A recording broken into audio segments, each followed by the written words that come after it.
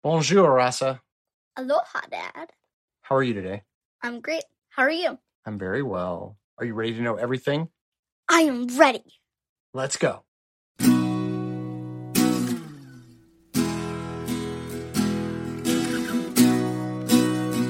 Today, I want to share with you one of the most important pieces of advice I ever read. And of all things, it has to do with pronunciation. Pronunciation. Okay. What is it? The advice is from a book called The Elements of Style. And one of the authors makes this really great argument when you think about it. He says, if you don't know how to pronounce a word, don't speak softly and hide behind it. Instead, say it loud. Then everyone around will hear you. And if someone knows how to pronounce the word and hears you said it wrong, they will correct you.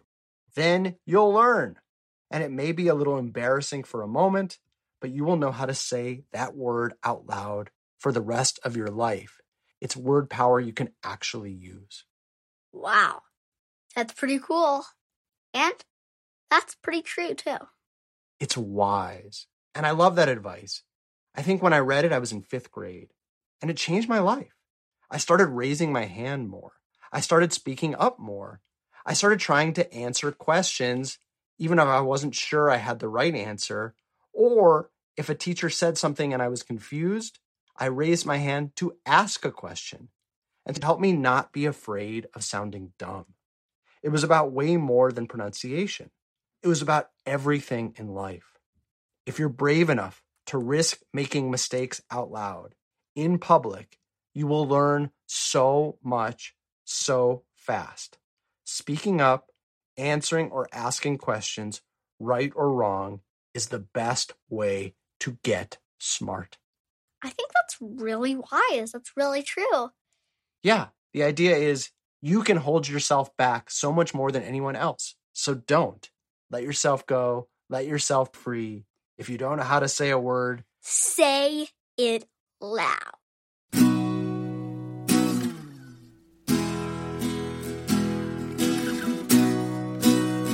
Are you ready for today's poem? Yes, I'm ready. It's called The Emigrant Irish. It's by Yvonne Boland. Now, do you know what an emigrant is? No. So you probably know what an immigrant is. Yes. An immigrant is someone who comes to a country from another country. And an emigrant is really similar. It's someone who leaves a country to go to another country. So, for example, in this case, it's about the emigrant Irish. From America's perspective, the Irish were immigrants. From the people in Ireland's perspective, the people who left to go to America were emigrants. They weren't the people who came, they were the people who left. Yeah. So, The Emigrant Irish by Yvonne Boland. Like oil lamps, we put them out the back of our houses, of our minds. We had lights better then, newer then. And then a time came. This time and now we need them. Their dread, makeshift example. They would have thrived on our necessities. What they survived, we could not even live. By their lights, now it is time to imagine how they stood there, what they stood with, that their possessions may become our power. Cardboard, iron, their hardships parceled in them. Patience, fortitude, long suffering in the bruise-colored dusk of the new world. And all the old songs, and nothing to lose. Wow. Will you read it? Yes, The Emigrant Irish by Yvonne Boland. Like oil lamps, we put them out back of our houses, of our minds. We had lights better than, newer than, and then a time came. This time and now we need them. Their dread makeshift example. They would have thrived on our necessities. What they survived, we could not even live.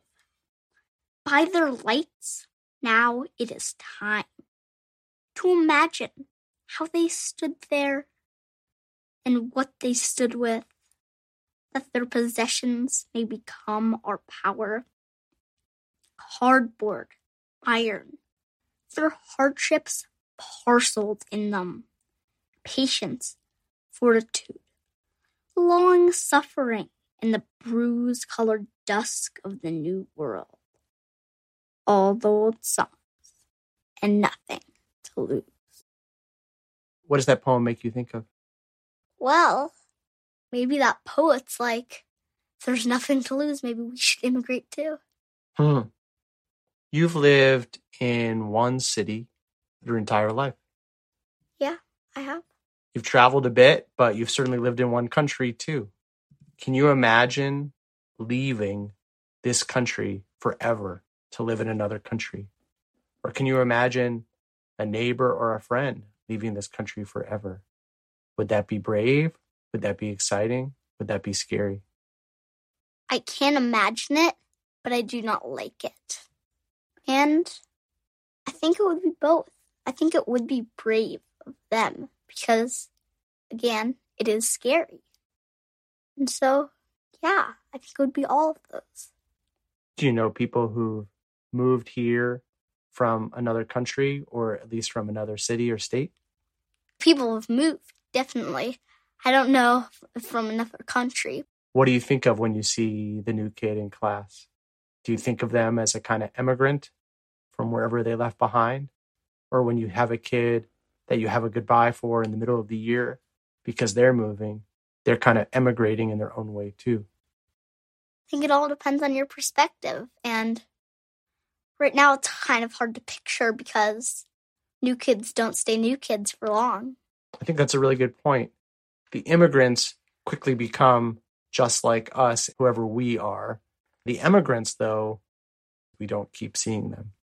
So in a funny way, the kids who've left your classes or moved somewhere else, maybe you picture them frozen in one moment more than you do the new kids.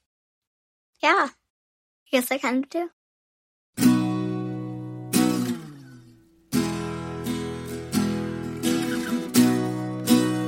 Last segment of the show. Do you have a vexing question for me? I have a vexing question for you. What is it? My vexing question is, how are waterproof things made? Nowadays, there's so much that's waterproof. There's waterproof pens, there's waterproof cameras where you can take pictures underwater. There's even an underwater post office with waterproof envelopes. Wow, did you read that in one of your Strange But True books? Weird but true, but yes. Okay, how are waterproof things made? I'll get on it and I'll get back to you.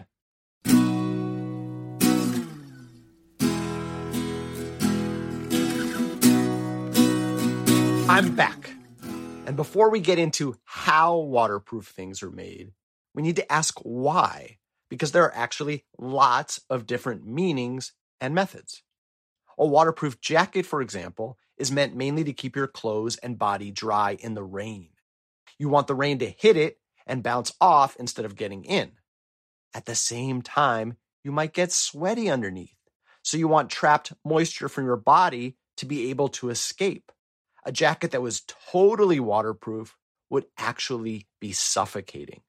That's why you'll see a really cool stretched chemical coating, plasticky enough to make water bounce off it, but airy enough that you can breathe in it. Whoa. Now, a pen with waterproof ink is a totally different case. The idea there is your writing on a page won't dissolve if it gets wet with water.